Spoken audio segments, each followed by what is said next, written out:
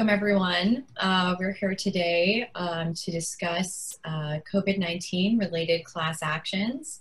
To introduce myself, I'm counsel at Pierce Atwood here in Boston.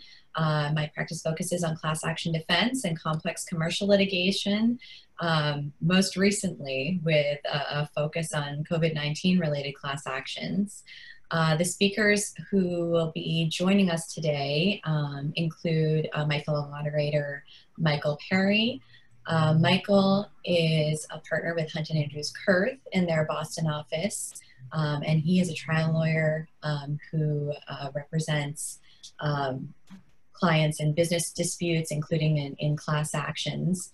And our speakers who will be focusing more in depth in some of these issues today will include Michael Levine, who's also a partner with Hunt & Andrews Kurth in Washington, D.C. And he focuses on litigating insurance disputes and advising clients on insurance coverage matters, focusing on business interruption claims and COVID-19 related losses. And then lastly, we're joined by my colleague, Lucas Ritchie, partner with Pierce Atwood in Portland, Maine. Lucas focuses his practice on class action defense and complex commercial disputes, and has been advising and working with, in particular, banking and education clients in relation to COVID-19 issues. So that is our group today. Thank you everyone for joining us. And I think we'll get started on an overview of these actions. Our format today, we're going to focus on some of the overarching trends and what we've observed with COVID-19 related class actions. And then with our speakers, focus in greater depth into some particular categories that we've seen. So in the last 6 months, we really didn't see these actions prior to March of this spring. It coincided very much with the pace of the outbreak here in the United States. In the past 6 months, there's been nearly 4,000 federal class actions related to COVID-19 issues filed to date. The pace of filings, we saw a peak earlier this spring, but the pace is still significant. We're on pace for a historic number of filings by the end of this year. And also too, that pace of filings, those trends aren't consistent across all categories of class actions. Certain categories have slowed, others are on the rise, and that's to be expected and with as this pandemic and the responses to it unfold. The leading jurisdictions where we've seen cases filed in many ways tracks with the way that we see class action activity generally. So you see New York predominating filings followed by California, Florida, Texas, and Illinois. Here in New England, there has been no exception. New England-based businesses and institutions have been targets of these class actions, and there have been 60 actions filed to date here in the District of Massachusetts. The future of these actions, the pace of filings, whether these trends will continue, it's a bit uncertain, especially because both at the state and federal level, there's a lot of debate right now concerning potential liability shield litigation for businesses, for healthcare providers, for others. And the way that that takes shape, if it's eventually passed, that will really, in many ways, determine how we will see these cases and their progress in the coming months. All right, if we can, there we go. Thank you. So this slide, this illustrates the pace of filings that we've seen. As you can see, that slope really took off in late April and in the month of May. It looks like, so to speak, the curve is starting to flatten a bit as we enter the summer. But it remains to be seen how these trends will continue, and the complaints, there's been no shortage. They certainly continue to be on the rise and are steadily being filed in all jurisdictions. If we can go on to the next slide. So this slide is to give an idea of the types of cases, claims that have been filed. And really what has stood out to us is you're seeing a diversity of claims across all practice areas and in a variety of theories, and targeting a wide variety of industries. As you can see, there's a significant, if you start from the top and proceed clockwise, a significant number of banking claims, as well as a portion of civil rights. And you can see that insurance claims really predominate in this space. Education is a significant segment, and you also have a wide variety of consumer-based claims. It will be interesting to see how these proportions shift as these cases continue to be filed. They may look different at different points in time, but I think this is very illustrative of the variety of cases, and that so many different business segments and industries are affected. It really looks like no group is immune, especially if they are consumer facing, and as employers, we're going to continue to see exposure there. And if we can head into there we go. So wrapping up the big picture overview of all claims, there are some key commonalities that we have seen, although it's hard to speak about them in broad strokes given the variety that you saw on the previous slide. But some core theories of liability. We've seen lots of claims based on breach of contract, implied contract, quasi-contract theories. Same with unjust enrichment, conversion, consumer fraud, business practices. We've seen these in a lot of the consumer-facing claims, whether they be in event cancellation, in education. We've continued to see them in a variety of areas, and particularly the event in the travel space, because those were so immediately impacted by COVID-19 related closures and cancellations. But we are also now seeing employment cases on the rise, as one may expect, either through reductions in force, personnel changes, or practices in terms of safety precautions. There's also been a wide variety of civil rights cases. Securities class actions are another area where that's expected to be on the rise, we'll see. And then in terms of accessibility-based claims, also data security, that's another area where we're seeing some theories asserted. In terms of defenses, that's of course going to vary by claim.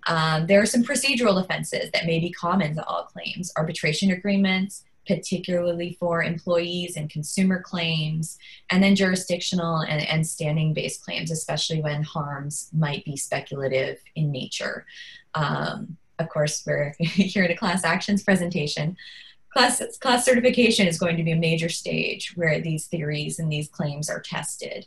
And there very well could be challenges based on Rule 23 that may be asserted and maybe be common across these categories of claims.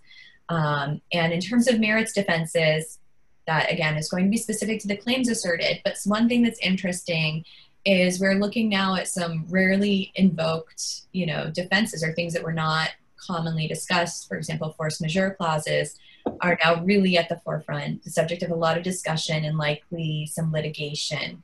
And also too, these are very unprecedented circumstances. So we may see some unpredictable rulings or some new applications of law to these circumstances that call for different interpretations than may be expected.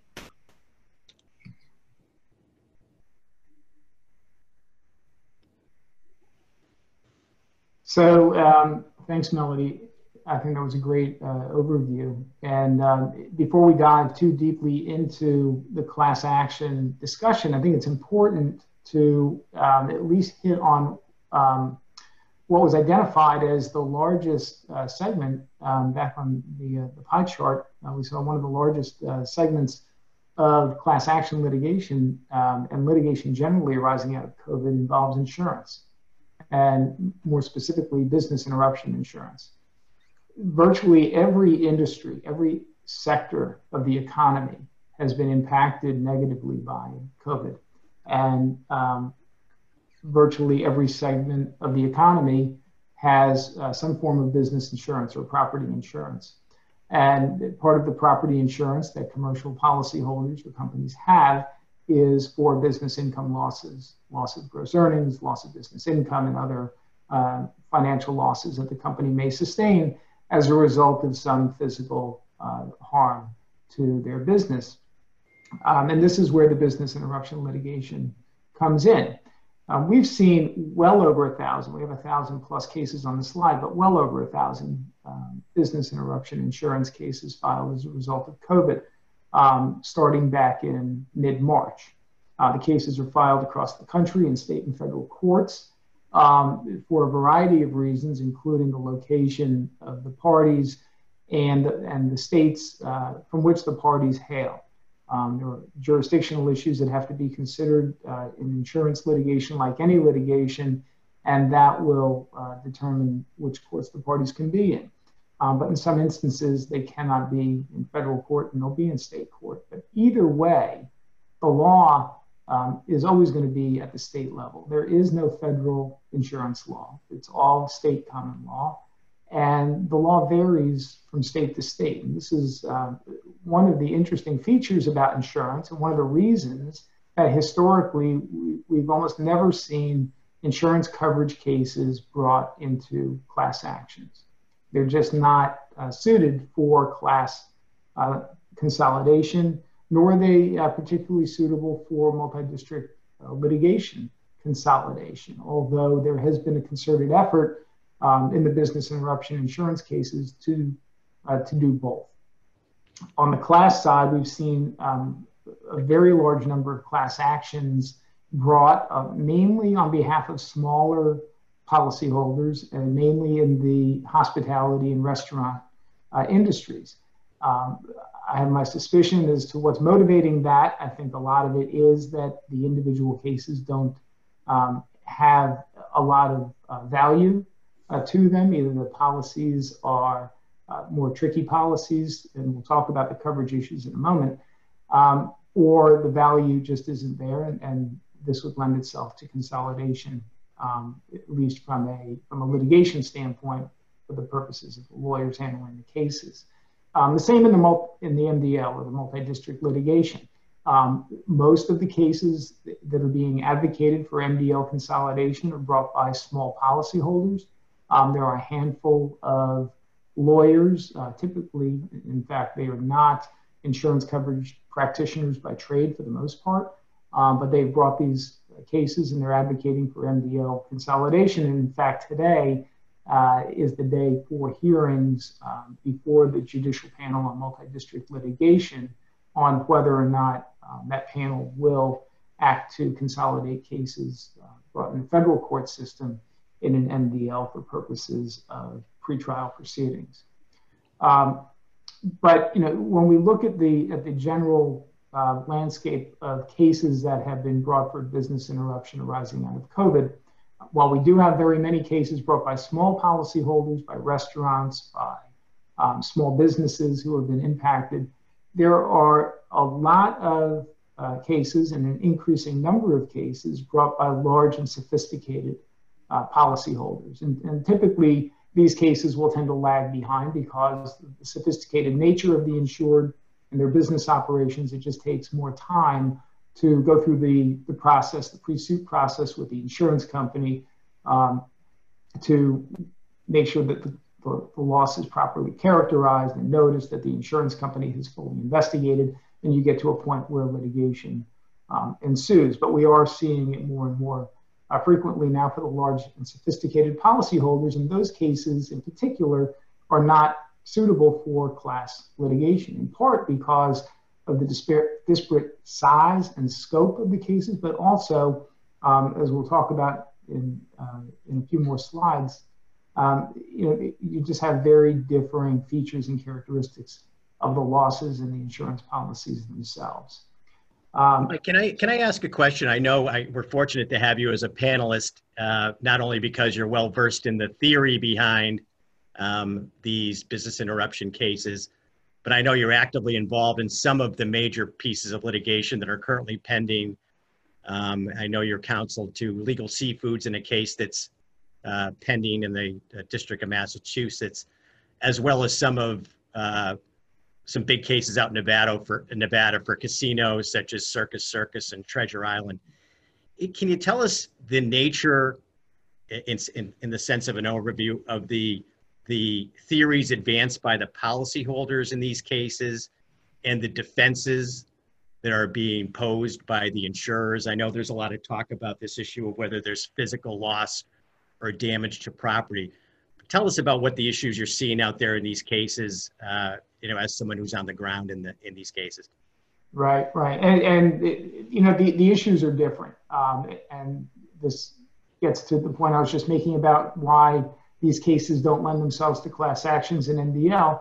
The issues are different because they're driven by the language of the insurance policy and the insured's business operations. And in each of the cases that I have filed, and I now have 3 on file and several more that will be on file in the coming days and weeks, but between Legal Seafoods, Treasure Island Casino, and Circus Casino in Las Vegas, we have 3 different insurance policies, and each one gives rise to different reasons for coverage and different arguments against coverage.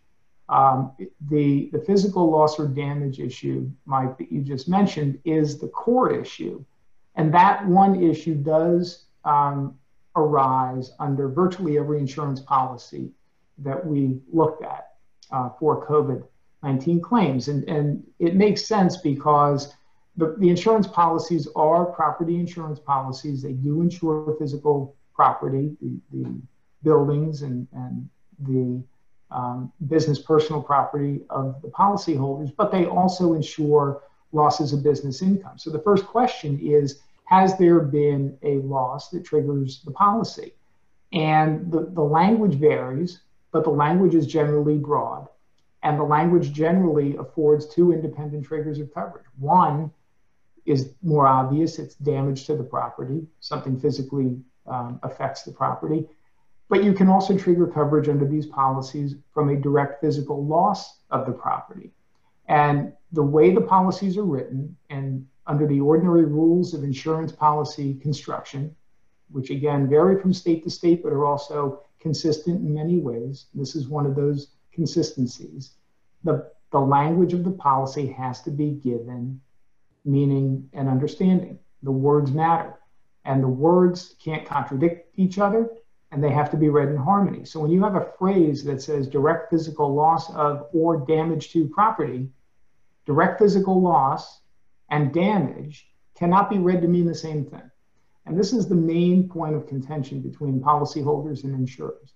Insurers want that language to mean one thing: physical damage to the property. The property has to be physically impaired or impacted some way. And my view, and many courts have agreed, is that direct physical loss of has to be given meaning. It has to be independent meaning. It cannot mean damage. And this issue has actually been litigated in Massachusetts, and courts in Massachusetts have agreed. They said there is no way those 2 phrases can mean the same thing. To the extent you insurance companies say they do, those phrases are ambiguous, and we construe the ambiguity in favor of the policyholder.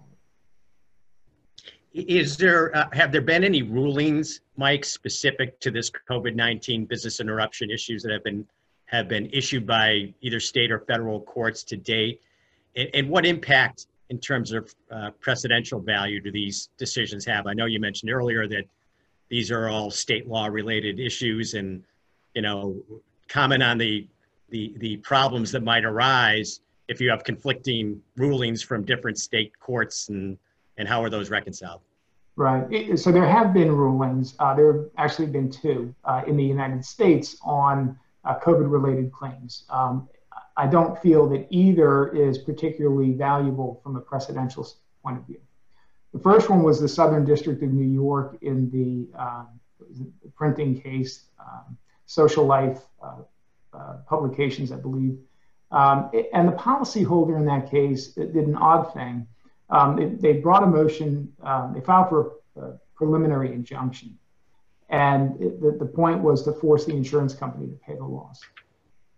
Something that we rarely see, and I've never seen succeed in an insurance case. And the policyholder brought the request, the motion for a preliminary injunction, and teed up the coverage issue before the court on no evidence and based only on the pleadings. And the problem was that the policyholder had not properly pled the case and wasn't prepared to argue the nuances between direct physical loss and physical damage.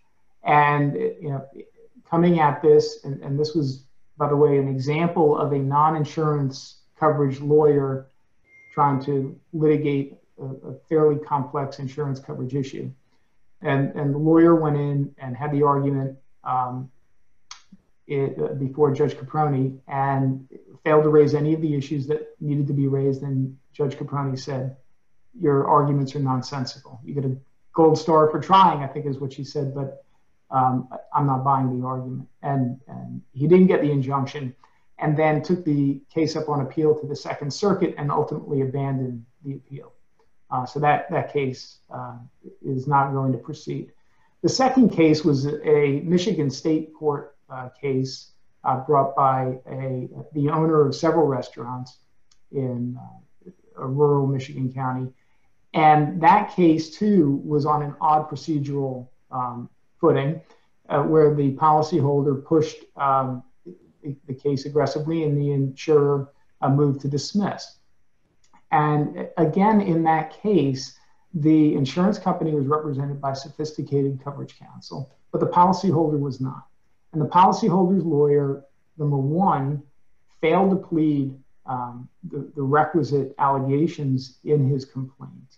And then two, didn't address any of the relevant case law or the nuances in those decisions that actually support a finding of coverage. So in both of those cases, and actually in the Gavrielides case, which is the Michigan case, the argument was on YouTube, which I thought was odd, but I guess that's the new normal or will be. And I did watch it. It was very painful to watch because the arguments that could have been made and should have been made just weren't. And as a result, the court ruled as I suspected it would, and the judge ruled against the policyholder in that case. Given the procedural posture of both of those cases, and given the factual deficiencies in the pleading in the Michigan case, I don't think either of those cases will carry much weight in terms of precedent. And I think it's also important to point out that Michigan law differs significantly from the law in many other jurisdictions in that it does have more strict findings in favor of insurance companies than other jurisdictions. But that raises the important point of where you file suit if you're a policyholder, and it's important to look at all of your options and pick the most favorable jurisdiction. What about the impact of state and federal legislation? I know in Massachusetts, a bill was advanced that related to business interruption claims. Does that, in your view, present a potential solution here? What are your thoughts on the likelihood of any of these pieces of legislation passing and having any material impact on these cases? Yeah, there's been a lot of legislation proposed. I have not seen any state level legislation pass or even come close to it. But I don't think that those cases will have a significant impact, even if the legislation were to find its way into law, for several reasons. One, the legislation, for the most part, there are a few outliers, but for the most part, those proposed bills stand to undo or alter written contract. And that raises a host of issues on state levels and on a constitutional level, whether you can alter a party's or two parties' agreement that preceded the legislation. But even if you got past the constitutional hurdles, the legislation is focused on small businesses. So businesses with 100 or fewer employees, or in a few instances, 150 or fewer employees, would be the targets of this legislation. But it isn't going to have an impact for the larger businesses and the more valuable claims that are out there.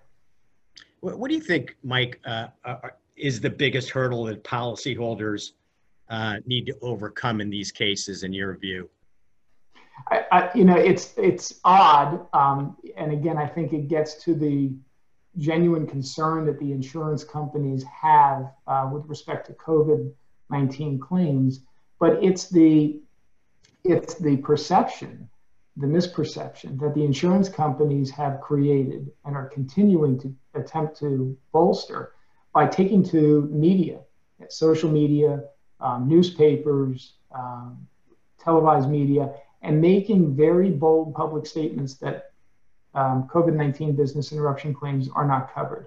I was surprised to see the CEO of one major insurer do almost a full-page op-ed in the New York Times to explain why these claims aren't covered. When do you ever see things of that nature at an insurance coverage level? I've never seen it, and I've been involved with a lot of insurance coverage, large losses. I was heavily involved with the business interruption and property litigation after 9/11. And even there, we never saw the insurance industry as a whole take to the media to publicize their position and try to get out in front of litigation. And never before, including after 9/11, have we ever seen the insurance industry uniformly deny claims regardless of the policy, regardless of the facts, regardless of the state law. But we've seen that with COVID-19. Now, one insurance company that I'm aware of has accepted coverage for a COVID-19 insurance claim. That must make it pretty unpopular in the insurance industry. Well, you know, tough luck. I represented the industry for a dozen or so years, and you know, they are what they are. They do what they do, but I've never seen them do what they're doing now. Thanks, Mike. That was extremely helpful and insightful. Melanie, I want to turn it back over to you to introduce Lucas Ritchie, who I know is going to speak on the tuition refund cases and provide his insights on those issues. There, let me unmute myself. Thanks to both of you. Yeah, so next, my colleague Lucas Ritchie has been very focused on the development of these tuition refund class actions and claims against higher education institutions that are based on COVID-19 closures. So Lucas, I'll turn it to you as you give us an overview of what's been happening in those cases. Yes, and Steve, could you please take us to slide 9, please?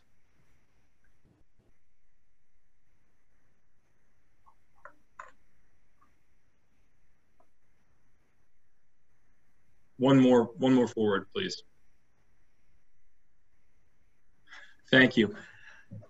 Good afternoon, everybody. As Melanie said, I'm Lucas Ritchie. I'm a partner at Pierce Atwood's office in Portland, Maine. I do a lot of work on consumer class actions, and one area that we've seen impacted in that space as a result of COVID-19 is colleges and universities, and cases filed in relation to colleges and universities shutting down their campuses in March as a result of the virus and transitioning to online learning. Some students following those decisions have filed suits throughout the country seeking refunds for certain of the tuition and fees that they paid the university for the period after the campuses were shut down. To date, there have been more than 180 such class actions filed, and we'll talk a little bit about the geographic breakdown. But the claims that you see, it's important to note that most of these complaints expressly acknowledge that the colleges and universities acted appropriately when they shut down. The students nonetheless are arguing that the off-campus experience and the online learning isn't what they bargained for, and that they should be awarded some type of refund resulting from the difference in value between on-campus in-person learning and learning remotely.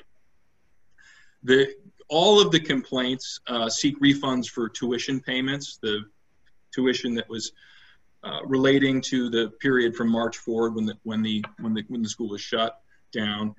Some of the complaints also seek refunds of other fees. Many schools provided pro rata refunds of on-campus room and board, so that is not an issue in many of the cases. Most of the focus is on this pro rata tuition and other fees. The complaints generally do not quantify the alleged harm, what the difference in value between on-campus learning and remote learning would be. Recently, we are seeing some claims based on digital accessibility to online learning, folks with visual or hearing impairments making claims that the platforms provided by universities are not reasonable or supportable for their purposes. We're seeing in the complaints, they rely on some of the marketing and other admissions materials. So using the school's own words kind of against them in the complaints, because admissions folks, as you can imagine, are talking about the value of the on-campus experience as they are recruiting students to come to their institution. So we see a lot of that in the complaints. Also, some institutions pre-COVID offered online learning as an alternative to on-campus learning, and at times there could be variations in the pricing of those two different learning styles, and you'll see that in the complaints too, saying, well, the school was already offering online learning at this price, why should I be paying a higher, different price for online instruction post-COVID? There's three main firms that have brought, I think 95% of the cases that are currently pending. So it's a lot of the same firms bringing the same claims. There are more than 90% of the defendants are universities with only a handful of colleges currently facing litigation. The plaintiff's bar has initially focused on the larger universities with more students and potentially higher value claims. More than a quarter of the defendants are facing multiple suits. We can go to the next slide, please, Steve. And you can see Melanie in the general overview today talked about kind of the trends of filing of suits over the period since March. What we've seen in the higher education space is that there were, a number of cases filed in April, more cases filed in May, and it has started to decrease in volume since May, as many of the larger educational institutions are now facing suit. Some of this has slowed down. Go to the next slide, please. Hang on.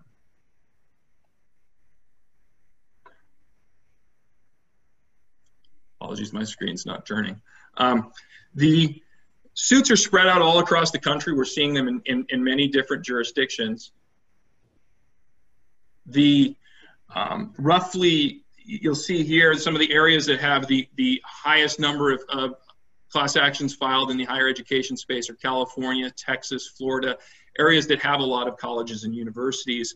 Massachusetts has 12 cases pending right now. They are pending in federal court, pending in front of Judge Stearns, Judge Talwani, Judge Young, and Judge Gordon.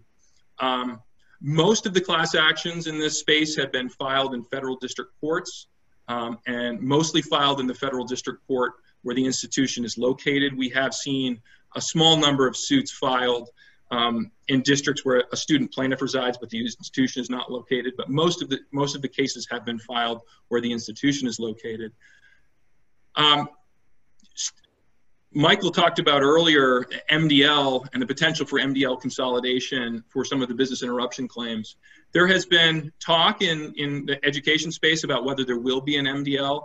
These cases, to me, don't seem to be particularly suited for MDL treatment because it is a matter of state law that could vary between the states. Most of the theories, as we'll talk about, are based on state law. None of the polarities that I'm aware of have petitioned the JPML for consolidation at this point. I think that's probably an unlikely development. What I think is more likely is that within the individual states, cases may be consolidated in front of a particular judge for pretrial purposes. Some of that is starting to happen in Massachusetts, where we've seen there were 5 separate actions filed against BU that Judge Stearns has consolidated for pretrial purposes, and I would expect that we'll see more of that within the district and also nationally. We go to the next slide, please. I want to spend, with that background of where the cases are filed and the volume, I'd like to spend some time talking about the theories and some of the defenses that we're seeing to date in these cases. All of the contracts allege, all of the complaints allege breach of contract. Many also allege other state law claims, including conversion, unjust enrichment. We're starting to see now that some of the complaints are including claims for breach of state consumer protection statutes. I do not believe that any of the claims filed in Massachusetts to date, any cases filed in Massachusetts have 93A claims, for example. But it's principally a breach of contract theory is what we're seeing. The argument is that the students bargained for on-campus learning and on-campus experience, and what they were provided was something less than that. And there therefore is harm, and the harm is the delta between the value of the experience they signed up for and the value of the at-home learning. The defenses that were, so far there have been only 2 motions to dismiss filed nationally. Many of the institutions were able to secure extensions to answer or otherwise respond. There will be a raft of motion to dismiss filed here in late summer, early fall, I suspect. But to date, there has been only 2 motions to dismiss. There was a motion filed by Temple in the Eastern District of Pennsylvania, and a motion filed by the University of Florida in the Northern District of Florida. I'm going to talk about some of the highlights of the defenses that they raised there, but with respect to Temple, in response to that motion, the plaintiff has amended, and there will be another round of briefing, I believe. And with respect to Florida, the plaintiff's opposition is due this week and will be set for argument sometime in August, I believe. So the defense, I'm going to focus now a little on some of the defenses that we see in these motions, and then I also will talk about some of the defenses that we potentially see available at the certification stage. Starting with motion to dismiss, the principal argument that we've seen are arguments that there is no express or implied contract for in-person on-campus instruction. The universities are arguing that the only agreement was to provide education in exchange for tuition and to provide a degree when you get the sufficient number of credits. Plaintiffs are arguing no, there was an agreement for in-person instruction. In Massachusetts, defendants will likely point to recent decisions from the district court and from the First Circuit related to the Mount Ida closure. There, Mount Ida closed with not much notice, and it gave students the opportunity to transition over to UMass Dartmouth. Some of the students at Mount Ida claimed that they were promised a four-year degree from that institution and sued for breach of contract. The district court dismissed that claim, and the First Circuit affirmed, saying that the students failed to point to a specific contractual promise that Mount Ida promised them a four-year degree, and found that paying tuition in exchange for education doesn't in itself create a contract. So that's a type of defense that I think we'll see nationally, and in Massachusetts there's some recent case law that touches on a similar subject. We also see in the motions to dismiss that arguments that the damages in these cases are speculative. Plaintiffs again claim that their harm is the difference in value between online and in-person learning. They don't quantify that. And there is case law nationally about the difficulty of valuing the quality of education. So I think we'll see arguments about the speculative nature of damages. There's also some interesting state-specific arguments that we're seeing in the 2 motions that have been filed to date. Temple, for example, argues that the plaintiff's claims are nothing more than educational malpractice pled, in a different form, and there are essentially prohibitions against educational malpractice claims under Pennsylvania law. Other states may have similar defenses, and we may see those raised. Florida, as a state institution, is arguing sovereign immunity, and I expect we will see that from other state institutions that face these types of claims. Unjust enrichment, which is one of the other more prevalent claims that we're seeing, what we see Temple and Florida arguing is that there was nothing unjust or inequitable about the school's retention of tuition and fees in exchange for providing remote learning, especially in light of the pandemic, that they spent considerable time and resources making sure that their students had the best education available to them given the circumstances. And conversion is another one. Again, similar arguments that the defendants are arguing that there was no property wrongfully retained or taken. If these cases were to get past a motion to dismiss stage, we expect there to be other merits defenses. For example, if an implied contract for in-person education were found, defendants likely would argue concepts such as, substantial performance, substitute performance. To the extent there is specific contract language on some of these points, things like force majeure, impossibility, and other contract doctrines may come into play. I also want to spend some time talking a little bit about class certification. This is a class action luncheon, and talk about some of the theories and issues we think will come up if the cases make it to the class certification stage. And I'm going to focus on, there are multiple defenses potentially for defendants to raise. I'm going to focus on two aspects for today's purposes. The first being defenses of typicality and adequacy of representation under Rule 23A, and also predominance defenses under 23B3.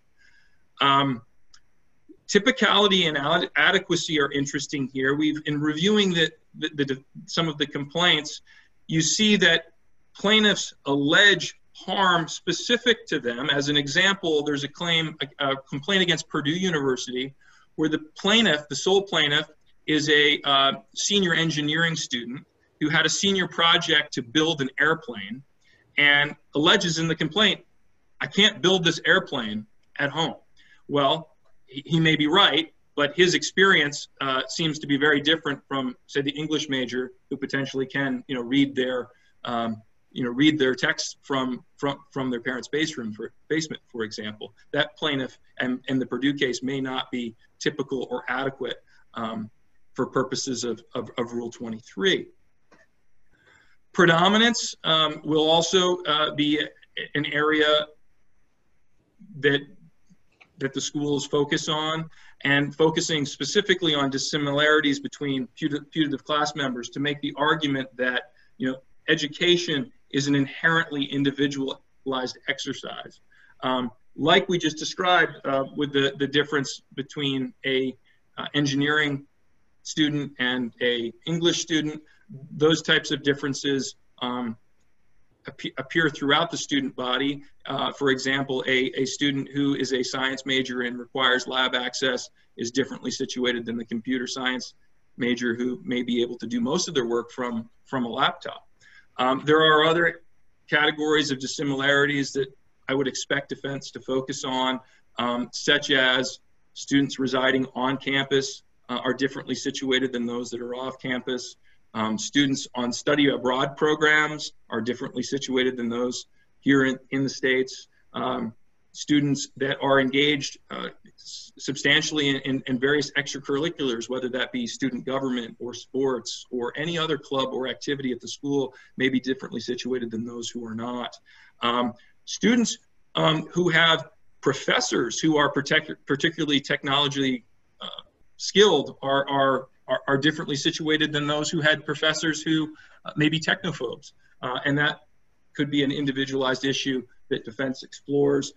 There are also issues related to payment and scholarships and financial aid packages. Those are how students pay for school can be very individualized based on a number of factors, which will be an area that I anticipate defense would look at. In the First Circuit, there's other potential defenses available to universities. One is the case, the First Circuit's decision from a couple years ago, the In re Asicol antitrust litigation case, which stands for the proposition that a class can't be certified that includes uninjured class members and requires individual inquiry to identify those uninjured class members. And here I can imagine a scenario where some students removed from campus life and forced into their parents' basement may have spent more time studying and learned more and did better academically than they otherwise would have, or that they did historically at their institution. And so there may be some Asicol uninjured class member type defenses that are available. Another area that we've seen some of the commentators talk about is the issue of who paid the tuition and who is injured in this particular scenario. Did the student pay? Did the parent pay? maybe another family member or some third party providing a scholarship.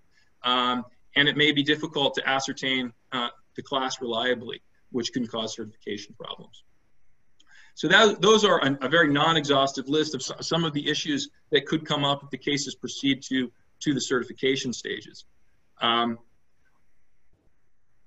Affecting both the merits and certification may be, some of the statements that the schools have made coming into fall 2020 and how fall 2020 plays out for the various institutions. They could affect, the spring 2020 claims. We're seeing nationally, and you may see some of this in the news, that there are some of the schools are planning to go forward with in-person instruction. Some are going fully remote, and others are going to a hybrid model. And it remains, we'll see how COVID plays out and how those plans, hopefully those plans all go forward well for those institutions, but what remains to be seen. And there may be additional claims in this space for tuition refund and things like that. I think that the claims for fall 2020 and beyond will be procedurally, positioned differently than the spring 2020 claims, because students are, on notice of the potential that that the campuses could be shut down as a result of the communicable disease issue. And as I'm understanding that many schools are in fact requiring students to sign express waivers on some of these points going into the fall 2020 semester. So as noted in the slide here, some of these theories and defenses may well evolve given developments in this space.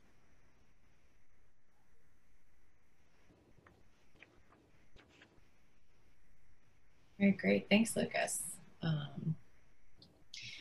All right, so as we move forward here and wrap things up, I thought it would be interesting to get, all of the speakers' thoughts on some trends that we might see going into the future. We now know what the first phase of COVID-19 related class action litigation looks like, but I thought it would be interesting to get folks' thoughts on what we may see going forward and how the next wave might be different from what we've initially seen.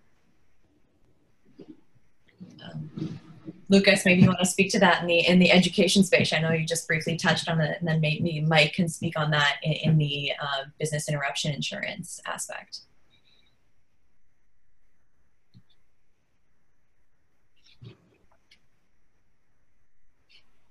Sure. Yeah, Mike, I think that, do you think a lot of businesses or policyholders are kind of keeping their powder dry here in terms of, seeing what the courts do with the existing cases? What are your thoughts on where the insurance coverage issues are going?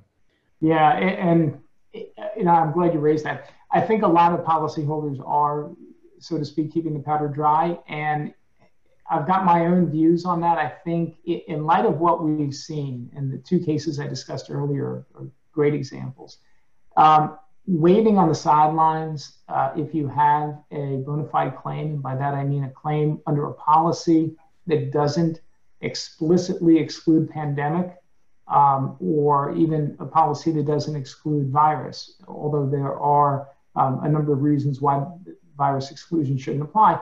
But if you've got a claim under a policy that clearly provides coverage for COVID-19, for disease-related losses, for virus-related losses, bring that claim now, because what may happen is that we see more decisions by inexperienced lawyers who are pushing fairly complex and nuanced arguments. And my fear is that some of these lawyers screw it up, so to speak, for the bona fide claims, for the legitimate claims.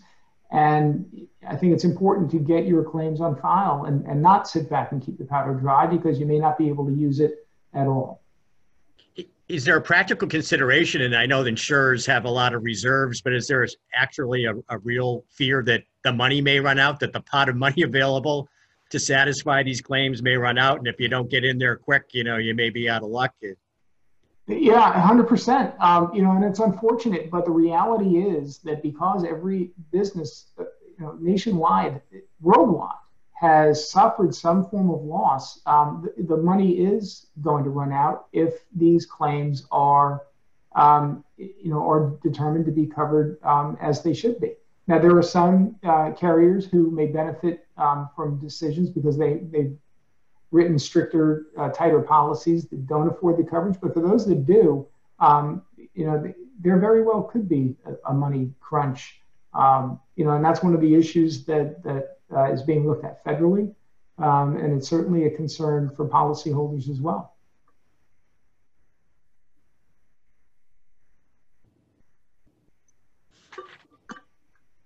I think, Melanie, too, that, I think something you raised earlier is the key issue here. And a lot of it has to do with, what type of legislation comes out of some of the discussions that the Congress is engaging in now in terms of liability protection. Because, if the Republican bill, at least what's proposed in there succeeds, it's going to have a big impact on dampening, the plaintiff's bar's expectation in terms of these types of cases. If it doesn't, you can expect, I think, a big flood of these cases coming in. And I think you also mentioned another key factor, which is, although a lot of companies have theoretically opened back up and we've opened the economy, quote unquote, you're really not seeing a lot of employees actually back physically in the workplace. And I think when that happens, and, inevitably if people get sick in the office and you start having those issues arise, I think that's going to impact the nature and quantity of litigation.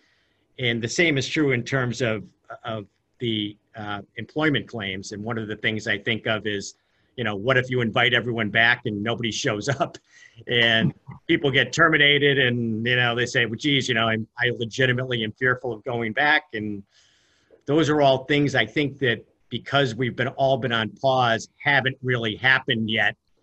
And when that stuff starts, really, really happening, I think that's going to have a significant impact on these claims. Yeah. And also, Mike, I'll add that, from an insurance point of view, the insurance is all driven by what the losses are. A lot of companies are lagging in their accounting because these are financial losses for the most part. It's not immediately recognizable, what your extent of loss is. And it may be that a company, now, 5 months into the pandemic, is looking at their losses and thinking that they may not be substantial. If things don't change, if we continue to see a sluggish economy, if we don't have people going back to work, these losses will continue. And under insurance, property insurance, that loss, once in motion, continues for the duration of the policy, which may, in many of these cases, go beyond the actual date the policy terminates, because business interruptions continue. And those losses are specifically continued until the limits are exhausted or the time period for the coverage has been used up. And it may be that it's not until 2, 3, 4, 5 months down the road before some policyholders realize that, yeah, I really have something that I need to act on. And at that point, it may be too late, because if they didn't put the carrier on notice timely after the loss incepted, and by timely, I mean now, even now is starting to get behind the curve, you may be time barred just in terms of giving late notice, if you wait too long. You both raise great points, and I think that we're likely to see that as well in certain categories of class actions that haven't predominated. That pie chart we looked at earlier about the types of claims that have been brought, but that it's reasonable to anticipate in the future because of the natural lag time, particularly with regard to financial reporting or even reductions in force that may need to happen when we see the full financial impact of the crisis on companies. Things that immediately come to mind are, securities litigation, shareholder litigation, that's likely to arise later. And as you know, as either, if any reductions in force or layoffs occur, or, as folks may not report to duty or may demand certain conditions, we've yet to see the full effects there. And another area that also stands out to me is, by nature, there is going to be lag time, or where there are data security vulnerabilities, there may be breaches or privacy issues, especially as we have seen such a shift for both employees and consumers moving more online and in person. that's a huge amount of data generated. We saw some initial vulnerabilities with Zoom, which we're on today, and some class action litigation arising from that. But I will be shocked if there are not other types of vulnerabilities and, frankly, as bad actors evolve to learn how to exploit them in the coming months.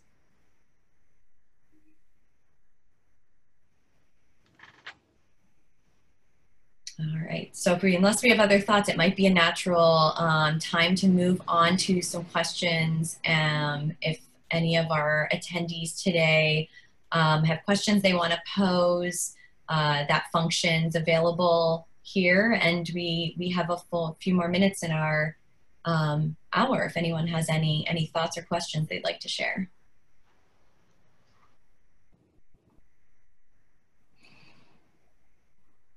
We covered it all, it appears.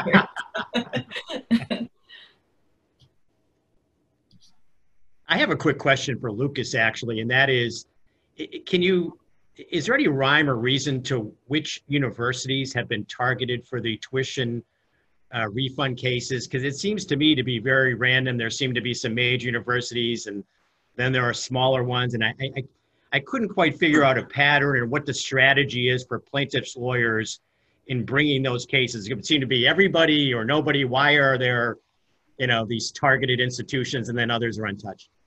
Well, I think they have attempted to go at the larger institutions first, which there is a higher dollar value claim. And so, a institution with 50,000 undergrads, there is a larger claim than the school with 1,200 undergrads. But it's also finding plaintiffs to bring these cases. So I think what often some of these firms that are bringing the cases have their have advertisements up on their websites, and whoever is responding, they're bringing those claims. So I think it is a combination of where have they found the plaintiffs and the size of the institution. I would not be surprised that if there will be another wave where some of the smaller to medium, medium to small size schools do get hit with these claims.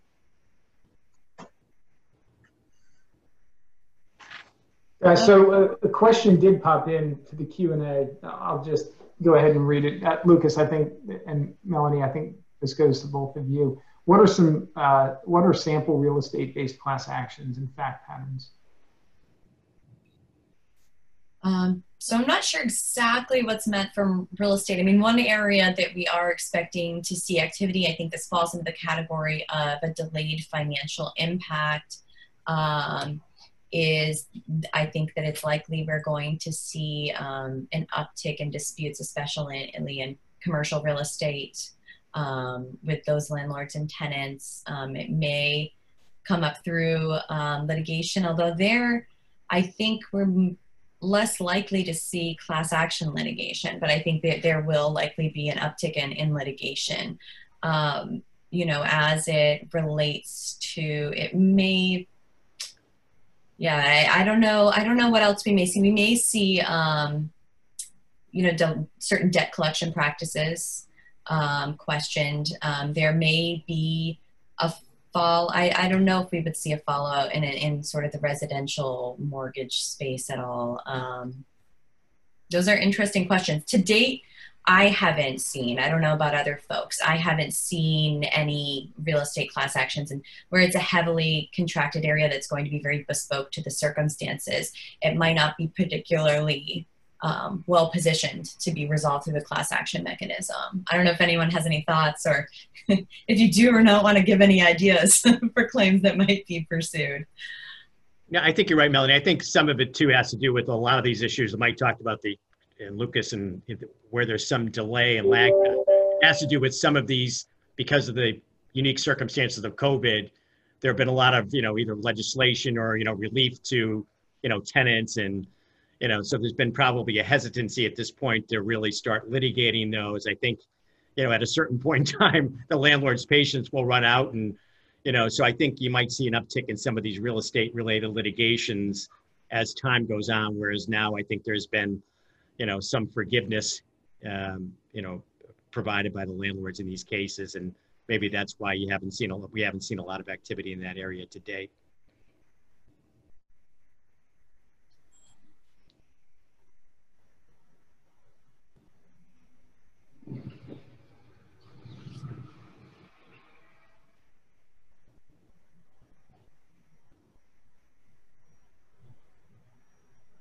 Oh, and just to give, so there was a mention in the chat. So it does look like in the filings, because there are some federal filings in the chart that are associated with real estate. There are some that relate to damage to property and property claims. So it looks like in the federal, docket classification that those property damage claims. But it looks like at least more than half of those are labeled as landlord tenant litigation. So yeah, well, we'll see. But I think that number may encompass complex commercial actions as well as class actions. But that, again, as we mentioned, where given the lag times, it will be interesting to see, if we see additional types of claims or theories unfold.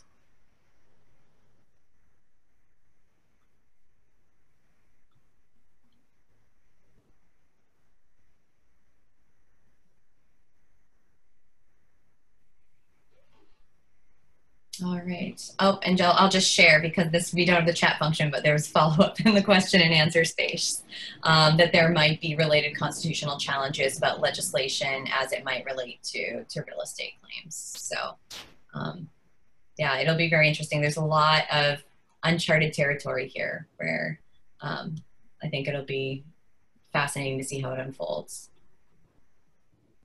All right, and I don't know if we have any other questions coming in. I don't see any. All right, so unless there are any additional thoughts by anyone, I think that concludes what we had to discuss today. Great. Thanks all for having us. Thank you. Thanks, Melanie. Thanks, Lucas. Thank the panel once again on behalf of the BBA.